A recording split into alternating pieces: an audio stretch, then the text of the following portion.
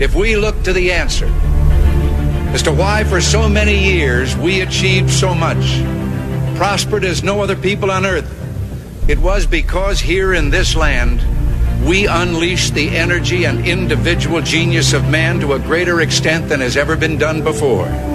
Those who say that we're in a time when there are no heroes, they just don't know where to look. The sloping hills of Arlington National Cemetery, with its row upon row of simple white markers bearing crosses or stars of David, they add up to only a tiny fraction of the price that has been paid for our freedom. As for the enemies of freedom, those who are potential adversaries, they will be reminded that peace is the highest aspiration of the American people. We will negotiate for it, sacrifice for it. We will not surrender for it now or ever. We are Americans.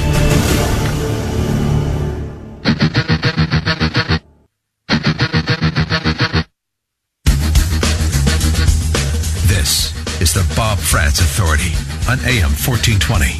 The Answer. Yes, indeed, it is all of that. Thanks for joining us. Push that button over there, please. It's 7 minutes after the hour of 9 o'clock as we get rolling on this Tuesday morning. It is the 28th morning of the 7th month of the year of our Lord 2020. Coming up on the program today, we are going to be talking with Ohio State Senator Kristina Roegner. She'll be with us in about a half an hour. We're going to talk about the Ohio corruption charges, the Larry Householder arrest, and all of the, let's just say, all of the ramifications, let's put it that way, of the alleged $61 billion bribery or $1 million bribery scheme. This is a big deal. This is a very big deal, as a matter of fact, for obvious reasons. The Speaker of the House is being called upon to resign. The Speaker of the Ohio House is being called upon to resign by Republicans. Now, Senator Roegner is not one of those thus far. We're going to ask her directly whether or not she thinks Householder needs to resign and what needs to be done to clean up this mess and fix the Ohio Republican Party and the Ohio Republican Party's representation in the Ohio legislature. The General Assembly is going to be hurt on both sides. The Senate and the House, they're going to be hurt by this when it comes to re-election time, when it comes to trust in terms of the residents of the constituents of the state of Ohio. So Kristina Roegner is going to join us to talk about Householder and the entire affair, and also, of course, about the impact on the House Bill 6, which was at the center of all of this, or at least a lot of this. So we're going to talk to Kristina Roegner at 9:35 about that. 10:10, Peter Kirsanow will be joining us to talk about systemic racism and whether or not such a thing exists in the United States of America, the greatest force for good in the history of human civilization, and, most importantly, the least racist country on the face of planet Earth. That's what Peter Kirsanow is going to be talking about with us at 10:10 this morning. So I look forward to that conversation, and I invite you to join the conversation at 216-901-0945 or 888-281-1110. Either one of those numbers gets you here. News today: Bill Barr is going to come out swinging at the House Judiciary Committee. Attorney General Bill Barr is going to speak for the first time before the Judiciary Committee today about the Russiagate scandal. Now, you might think, why? What's the purpose of this? It's over, right? Well, it is, but it isn't. Because two things are important to note. Number one is the fact that liberal Democrats like Adam Schiff have promised to continue the investigation, even though the Mueller report was completed and it was reported upon. He testified on it, and zero fault was found with Donald J. Trump and his team during the 2016 presidential election. Zero fault. That's right. They could find nothing prosecutable or condemnable at all against Donald Trump and his team. The Mueller report cleared Donald Trump, essentially, and so this should be over, right? It's not. So number one, it's because of what the report said and what Bob Mueller said, and number two, and the fact that Adam Schiff said he's going to continue to investigate even after Donald Trump leaves office. They're going to continue to investigate anything and everything they can. It's not just, hey, let's try to kick him out of here's the act in 3 stages. Stage 1, prevent him from being president. And we saw this, of course, in the statements of the FBI lovers Peter Strzok and Lisa Page. Prevent him from being president. Step 2 is if he does become president, if he somehow wins, we have to use our insurance policy, our insurance plan, and have him removed from office, have him impeached. Step 3 would be, okay, if he isn't impeached and he gets to serve out his term or terms, destroy his legacy in the aftermath. We'll go after him even after he is a private citizen. So this is kind of the goal of the left. So that's step 1. I know I'm kind of giving you a whole bunch of numbers here. There were 3 phases in that, or 3 stages in that. But the 2 reasons that it is important for Bill Barr to testify before the House Judiciary Committee today. One is Adam Schiff is going to keep investigating, and Bill Barr needs to provide truth to the American people here in advance of all of that. And number 2, because heads still need to roll. This is the other reason why John Durham, the federal prosecutor who has been tasked with investigating the investigation, and that's the best way to say that. John Durham has been investigating the investigators, all of those who were responsible for spying on Team Trump and spying on American citizens, all for political reasons, using extraordinarily important federal resources to do so, and in fact weaponizing our own FBI against American citizens. So today's testimony by Bill Barr is important for those 2 reasons. Number 1, to stop future, or at least to try to limit the damage that could be done by future investigations put forth by dishonest, disreputable people like Adam Schiff and Jerry Nadler. So that's number 1. And number 2, because heads need to roll so that nobody else even tries this again. John Durham's investigation is supported by Bill Barr, and Bill Barr is going to let them have it today. According to a transcript of his prepared remarks, the Attorney General is going to go hard at the liberal liars and the weaponized FBI for what they did to Donald Trump and his team in the Russiagate investigation from the very beginning. Then he is also going to go very hard at those who continue to enable the mass rioting that is going on in multiple American cities right now. He's going to speak out on the violence. He's going to speak out on the assault on police. He's going to speak out on black crime, something that Black Lives Matter refuses to touch, even though they say Black Lives Matter. Thousands and thousands of black lives are taken every year, and they don't care because they're taken by other black lives. Black people killing black people at extraordinary rates that are completely disproportionate to their 13% of the population, demographically speaking. So Barr is going to go after all of it today, and I cannot wait for this. Normally, I wouldn't sit by and watch hours of a congressional hearing or congressional committee testimony, but I am going to want to hear this. The Attorney General's unusually aggressive posture, says one report, will be matched by similarly full-throated arguments from GOP lawmakers on the panel, including Jim Jordan, who talked to us about this yesterday. And he's going to highlight former Attorney General Eric Holder's remark that he was Barack Obama's wingman. Because, here's the thing. What Barr is going to do today is going to lead to even more accusations of him not putting the American law first, not putting the Department of Justice first, but putting President Donald Trump first. They're going to accuse him of being Trump's personal damage control attorney rather than the nation's attorney general. All right, that's what they're going to do when they come after him. And Jim Jordan is going to point out, are you kidding me? Eric Holder literally said that he was Barack Obama's personal damage control attorney. He called himself Obama's wingman rather than being the top cop as the AG in charge of the Department of Justice. That's pretty amazing.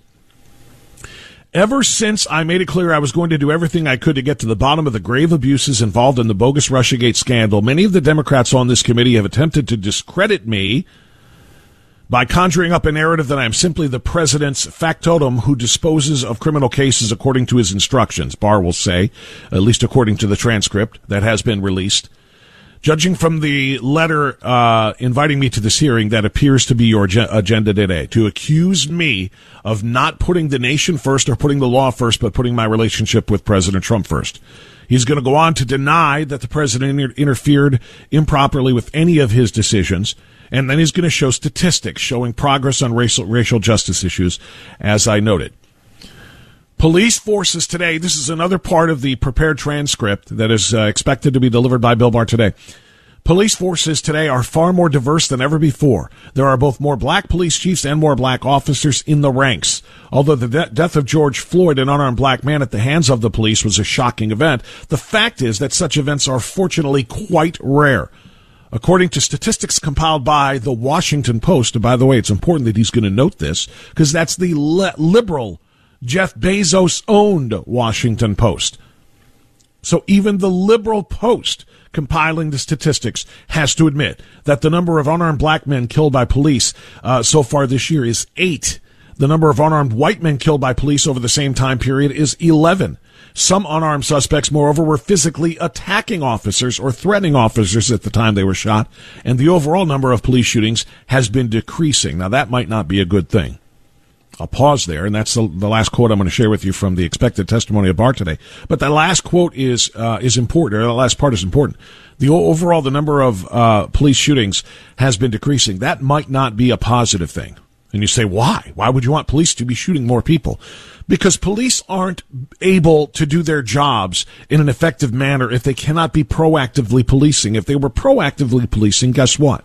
They would come upon more violent crimes in progress, and then perhaps be able to stop those violent crimes. And those violent crimes being stopped probably would necessitate more police shootings. And I don't want police to shoot anybody, but I know crime is going to continue to be committed. And if police are doing their jobs and are allowed to, and proactively go into dangerous, high, violent crime areas and actually save victims rather than just coming in to take statements after victims have been killed, then that's a net gain for the community. That's an important point here, and I'm glad that he's going to talk about it, talking about Attorney General Barr, but that's an important point. We'll talk about this with Kirstenau as well. Black-on-black crime is an extraordinary, it's funny, organizations or governmental bodies like the Cuyahoga County Council and the Cleveland City Council are passing these ridiculous statements, if you will, declaring that racism is a public health crisis, and it makes no sense whatsoever. But racism, that's what they've done. They've declared that racism is a public health crisis. The only thing that's even close to that you could actually call a public health crisis would be black-on-black crime. 13% of the population is committing over 50% of the homicides. That 13% of the population is African Americans. They are committing over 50% of the murders, and 94% of their victims are other black people. So if there is a serious health problem here related to race, it would be intra-racial crime in the black community. It's extraordinarily dangerous. And guess what? The only people who can stop and save those black lives, the only people who can get in there and actually save black lives before they are taken in such violence are the people that Black Lives Matter want to be abolished. Just ponder that conundrum for just a moment. Black Lives Matter says they care about black lives, but the individuals that can save black lives are police officers, and they want the police to be abolished. All right, there's a lot to dig into there. We're going to get into all of that. Gun sales surging in the United States of America as anarchy continues to grow and reign. Complete head-in-the-sand responses from liberal Democrats who say, no, these are mostly peaceful protests. Journalism is dying, as nobody will call them out on it. I want to get into all of that as we continue on AM 1420, The Answer.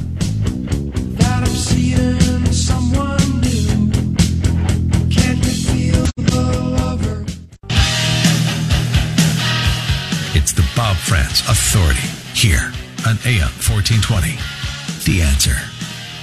Attorney General Bill Barr going to get after all of it today, and I'm so excited to see that.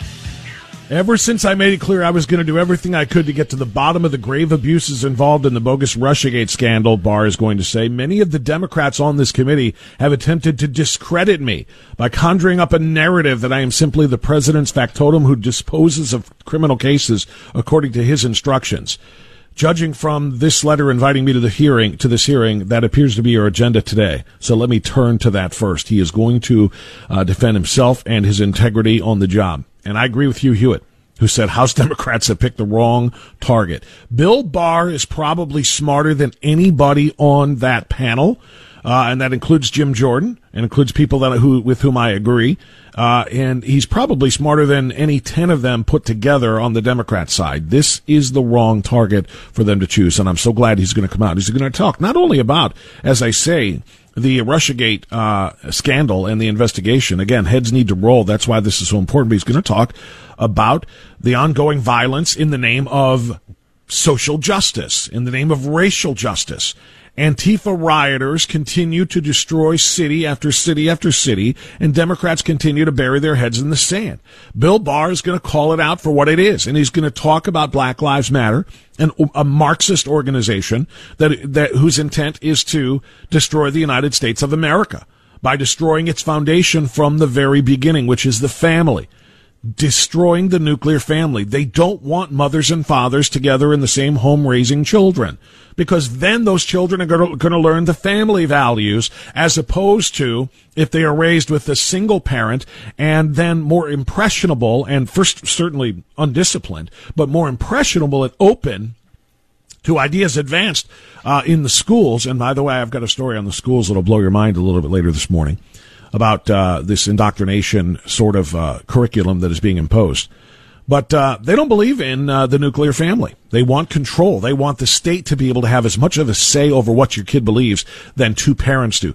Heather McDonald was on Tucker talking about this very thing, and she's been one of the foremost experts on matters of race as it pertains to policing, as far as police-involved shootings, et cetera, and also just the demographics of crime in the country. And some of the numbers I gave you before, she has compiled from federal statistics and beyond. But Heather McDonald and Tucker Carlson last night talking about the family and about how two parents... This is what Larry Elder, by the way.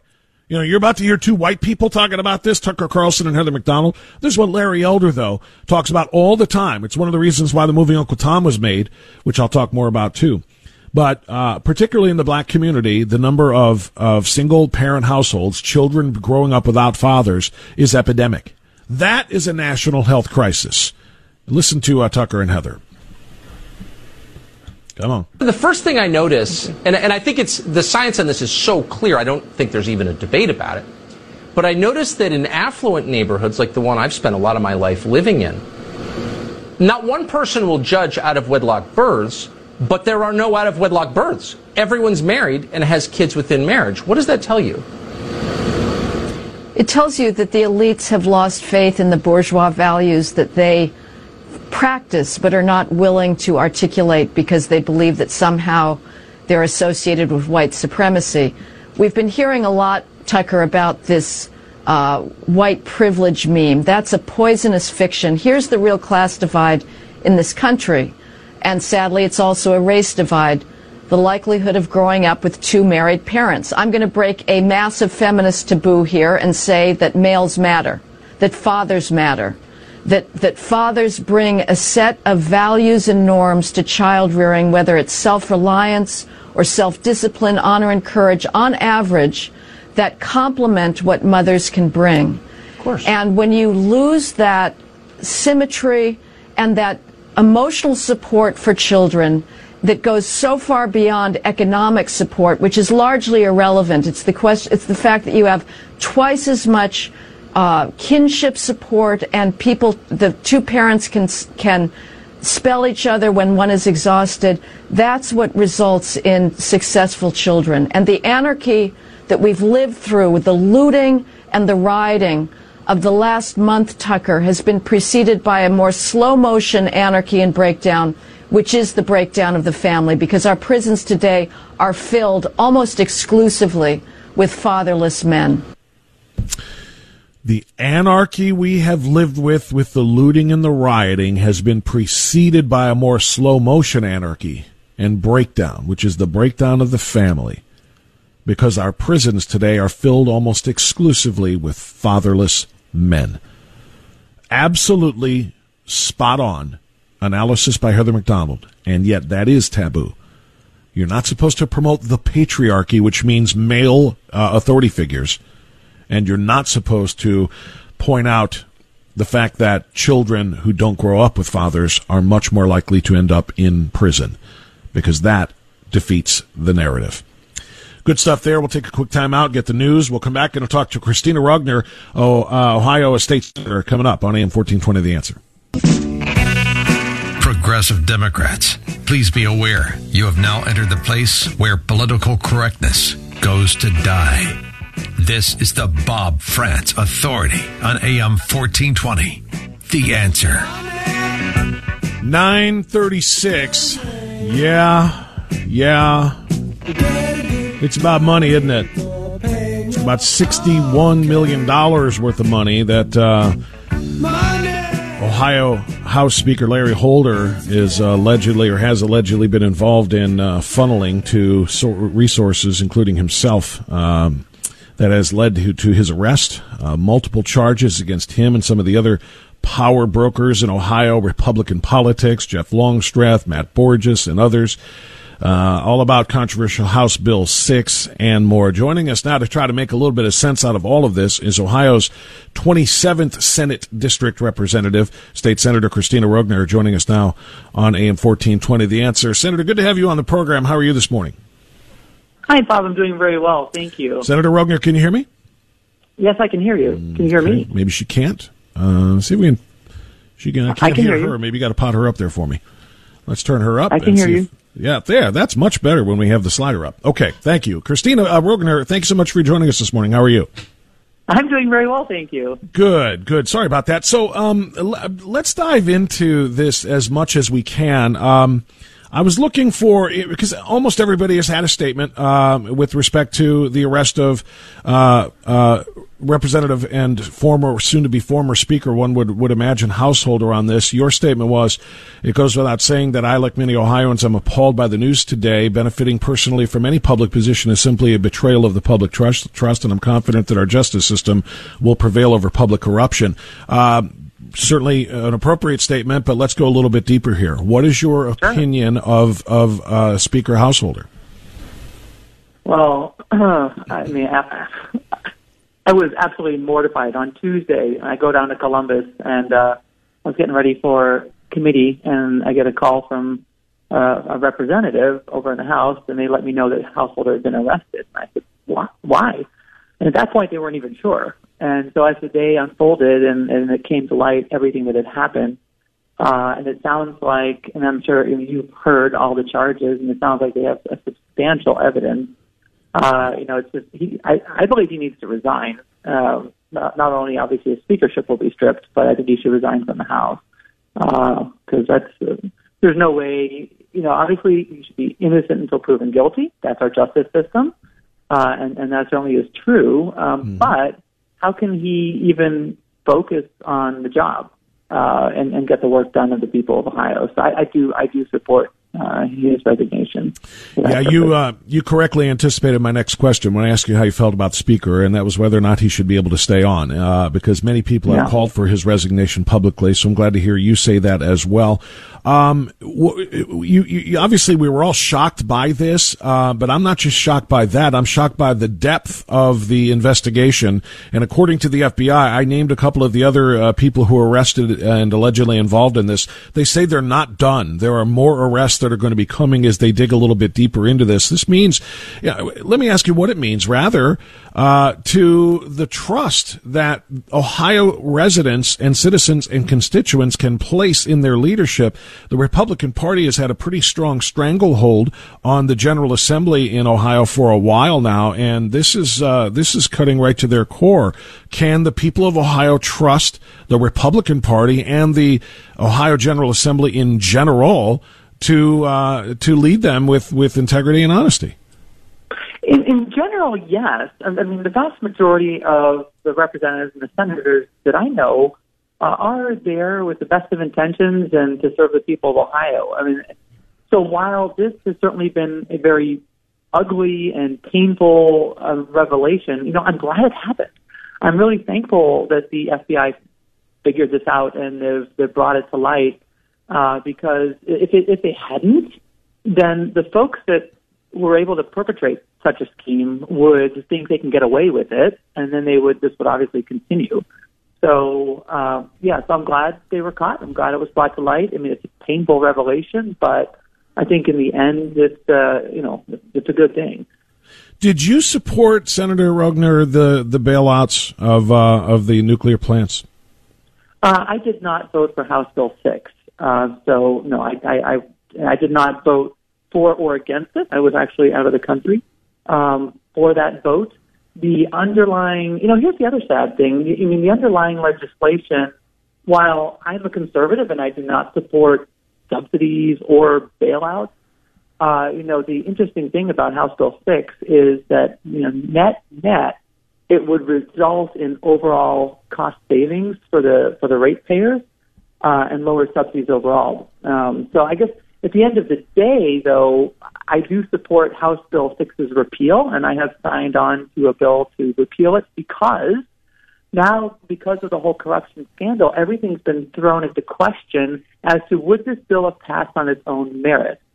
And another merit of the bill would have been, hey, we do need diversity of an energy portfolio. My background, I'm a mechanical engineer. I come from the utility industry. And, with coal is kind of going by the wayside. Wind and solar don't make enough megawatts to power the state. So that leaves gas and nuclear, natural gas and nuclear. And if nuclear were to disappear, all we would have is natural gas. And so then we're like, okay, all our eggs are in one basket there. Is that really where we want to be? So that's there is an underlying question that we do need to discuss, but we need to be able to have that discussion without the cloud of corruption over the whole thing. So I am supporting the repeal of House Bill 6 because very much sort of like Lance Armstrong. I could just draw this analogy. Now I understand that this is much more serious than the Lance Armstrong analogy, but he's a fine bicyclist, right? And he wins the Tour de France. But then they figure out he was using substances to enhance his performance, and they rightfully stripped him then of his title. So it's very similar to that. Like now we're wondering, would House Bill 6 have ever passed the House without that corruption scandal ensuing? So, I think we need to reset it and then take a step back and then take a look at our overall energy portfolio in the state of Ohio and say, is it where it needs to be? I like the answer. I would tend to agree. We do need to continue to pursue nuclear energy. I don't necessarily know that the coal is going by the wayside, but we certainly can't have our eggs not just in one basket, but even perhaps two small baskets. So I completely agree with that. But we can't do it if we can't trust how it's being done. And so I want to go back to the other question that I asked you about Republicans and whether or not Ohio voters can trust Republicans again. And the reason I say that, of course, again, it's not just Speaker Householder, but we're going to see who else falls in this. And we had the former, ORP chair, Matt Borges, involved in this, et cetera. Oh. I worry about our state in the hands of Democrats. And anytime there's a scandal of this size, you know what I mean? Yeah. Anytime there's a scandal, that party pays a huge political price.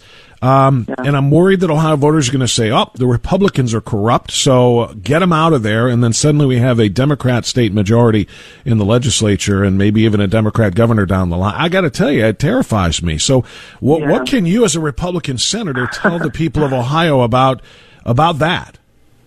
Yeah, well, I do share your concern, Bob, that would be how many of the voters would take it. However, I will say that, there are going to be bad apples in any basket that you look in, whether it's Republicans or the Democrats. Keep in mind, it was a minority in the House of Representatives. It was a minority of Republicans that voted for Speaker Householder to become Speaker, and it was the majority of Democrats that handed him the gavel.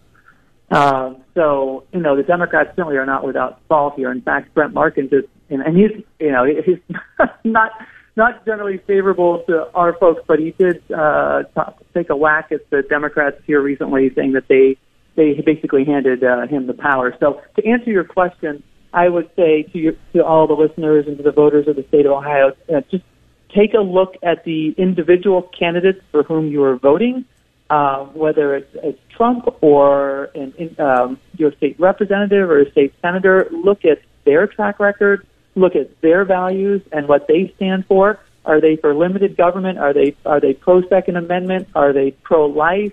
And do they have a track record to prove it? And then vote accordingly. I don't think it's ever wise, Bob, to take, to throw the baby out with the bathwater, really, and to put, and because there's one bad apple, to throw out the whole bushel. I think that would be a huge mistake. Yeah, and of course, I apologize. We're going to have to wait and see, obviously, whether or not any other apples were involved in this, as the FBI investigation is revealed. So that's obviously important. Let me pivot, if I may, because I mentioned, God forbid we have a Democrat governor. Many of us feel like we do now, and I apologize for that, but I don't really, because I'm one of them. I am not a fan of Mike DeWine. I wasn't a fan of his in the primary, to be quite honest with you. I don't know that Mary Taylor would have been the greatest thing in the history of the world, but I supported her, and now I kind of am seeing why. What is your take on this mandatory mask order? What is your take on this constant threat of going back under lockdown? What is your take on the governor's coloring book, where one is red and one is purple and one is yellow and one is orange, and if this one goes into this one, we're going to shut everybody down again? I got to tell you, I know he's getting a lot of praise. He's getting praise. He's getting praise nationally for his leadership, and here in the state, I'm looking at him and going, I don't know what this guy's doing. I don't think it could be mismanaged worse than he is. Go ahead. Yeah, let me share with you, first of all, my philosophy and what I'm trying to do about it down in Columbus. So, overall, I oppose the government mandating or trying to mandate what people put on their faces. I oppose the government shutting down broad swaths of businesses across the state and forcing people to stay in their homes and then having these penalties that are attached. It's 90 days in jail and $750 fine. It's a second-degree misdemeanor to violate these orders, and I think that is absolutely wrong. You're right. The whole coloring scheme is the whole point of that originally was to say, okay, if this county has more COVID than the other counties, then they can more tailor their approach. But that sort of went out the window this last week when he said, okay, everybody's got to wear masks. I mean, so it's just, I am definitely wildly opposed to that. And to that end, I have written an op-ed in our local papers. I have also introduced legislation down in Columbus to try to rein it in on many different fronts. Let me give you a couple examples of those. Senate Bill 311 is a bill that I have introduced. It's in the Health Committee in the Senate right now, which would say basically that the governor and the health department cannot isolate or quarantine anybody, and it literally says who has not either been directly exposed to or medically diagnosed with a disease that is subject of the order. So you can't just start shutting down businesses and locking people in their homes that aren't sick. So that's from Senate Bill 311 that I've sponsored. Senate Bill 31, which is another bill of mine, is stuck in conference committee now, but that would prohibit contact tracing without written consent by the individuals. That's important. That's huge. That is so huge in terms of our constitutional rights. And contact tracing is a strict violation, seriously, of essentially the Fourth Amendment. For them to do that, I completely concur. In the interest of time, I'm going to ask you about Senate Bill 55, which he vetoed, of course, over a week ago. Saying that this is in the public interest. If I'm a member of the General Assembly, I'm extraordinarily offended that you are being cut out of the process of trying to develop a response to the pandemic. You don't get a say. All power rests with the Ohio Department of Health, and this bill, of course, 55, would have limited that power, and he vetoed it, saying, nope, the executive authority here will prevail over all else. I thought you guys were 1/3 in the checks and balances system of our government. I thought you guys were 1/3 of the power, and apparently you get no say. Well, we're supposed to be. However, to override the veto, we need 20 votes in the Senate, need 3/5 majority, and I know certainly I'll be one of those 20 votes for sure, all day long. But I think it's going to be up to the Senate President when they call that vote to override, and my guess is he has to make sure we have the votes to do it. So, but is he doing anything? Is Senator Obhoff doing anything to whip up those votes? I don't know, because I assume he is, but I'm not in leadership, so I don't know about that. I hope he is. I certainly hope he is. I do too. I don't have a lot of confidence that he is doing a heck of a lot here to do anything that goes against Governor DeWine. And there have been a lot of people who have speculated as to why that is, perhaps post-term limit appointments, etc. I don't know, but all I know is I'm not seeing a whole heck of a lot of leadership from your party in either side, quite frankly, in trying to undo the extraordinary damage that has been done by the governor in terms of his response to this virus. Yeah, well, Bob, I certainly am doing my part. I'm trying with bills I've introduced and have voted on. So yeah, and I'm glad you are. To do so.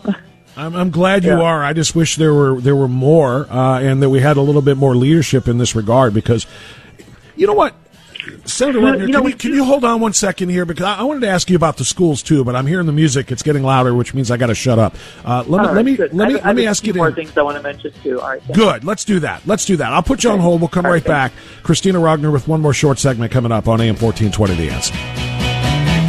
Money don't get everything it's due. What it don't get, I can. Okay, 9:55 now on AM 1420. The Answer. Quick update: that Bill Barr testimony today before the House Judiciary Committee that I started the show with such excitement over is being delayed. Apparently, committee chairman Jerry Nadler was involved in a minor car accident this morning. He was not injured, but for whatever reason, it's enough to postpone the testimony of Bill Barr. So it is going to be delayed. I don't know when. It is going to happen now. All right, back just a few more minutes left with Kristina Roegner, state senator here, Senate District 27. So, Kristina, go ahead and finish your thoughts on the other the bills you were talking about as far as undoing the governor's damage, and then I want to ask you about schools. Go ahead. Yeah, thank you. So I just wanted to highlight that there were a couple of good bills that did pass through the Senate and are over and pending in the House. And that was House Bill 272. The Senate did amend with two things. One is, if you remember that primary in March, like the night before, they basically shut down in-person voting. Yes. And that was, in my opinion, that was absolutely the wrong thing to do. The U.S. Constitution says that the time, manner, and place of elections can only be set by the General Assembly. A court agreed with you. A court told him he can't do that, and he did it anyway. Yeah. So House bills Senate put into a House bill, again, just to reemphasize that the time, manner, and place of elections can only be set and modified by the General Assembly. We shouldn't have to do it because it's in the U.S. Constitution, but we put that in there as just to reinforce it. Second, we protect the religious freedom.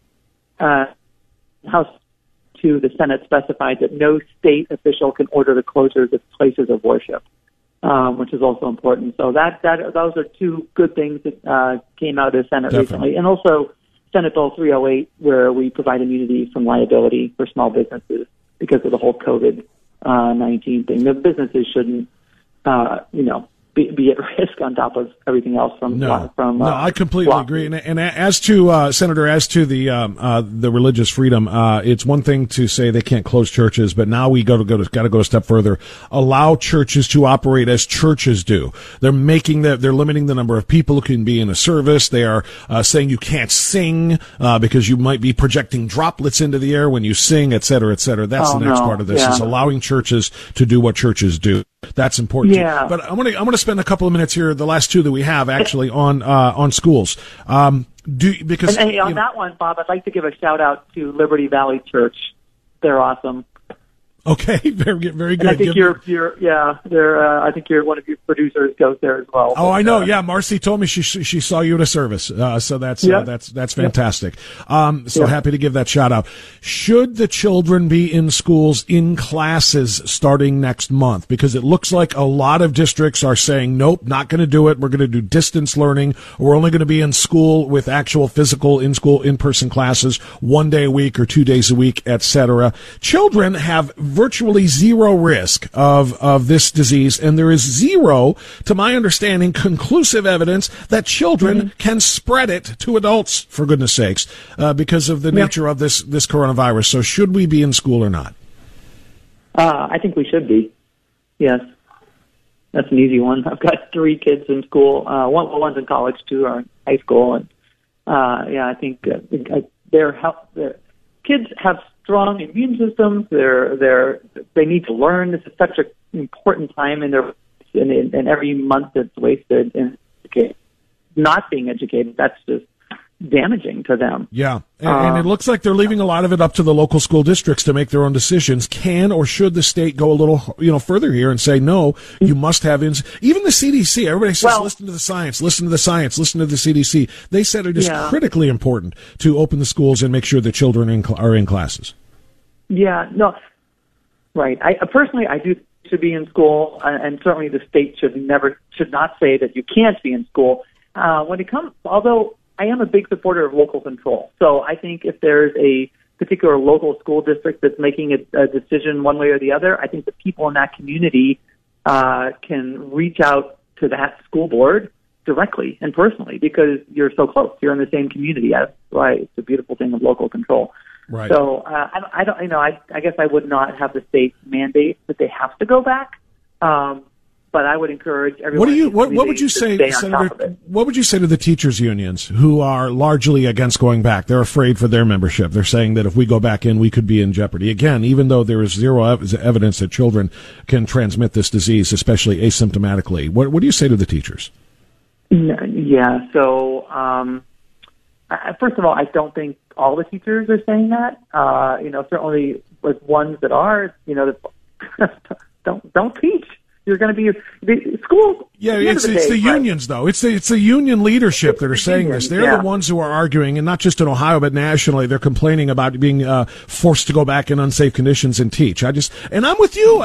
Your answer is fine to me. If you don't want to teach, resign your job, and somebody else will get hired who will go in and teach. I feel like they are trying to avoid having to go back into the schools and doing their jobs. Exactly. They really liked the second semester where they got to stay at home and everybody else got to stay home, and they sent the lesson down the online to the kids to do it at home, and then they didn't have to deal with it. I feel very strongly about it. I would say that's true about the unions. I mean, I don't want to lump all teachers in that because I know we have so many great teachers that want to be in the classroom and want to teach, and God bless them because it's a hard job and they're awesome for doing it. So right, it's the unions I'm talking about. Just to be clear, right? So I would say, all right. Give me a break. Senator Kristina Roegner, thank you so much. There's a lot of ground that we had to cover there, and we probably still didn't get to all of it, but I appreciate the work you're doing with those proposals. Thank you so much, and I hope we can talk again. Thank you.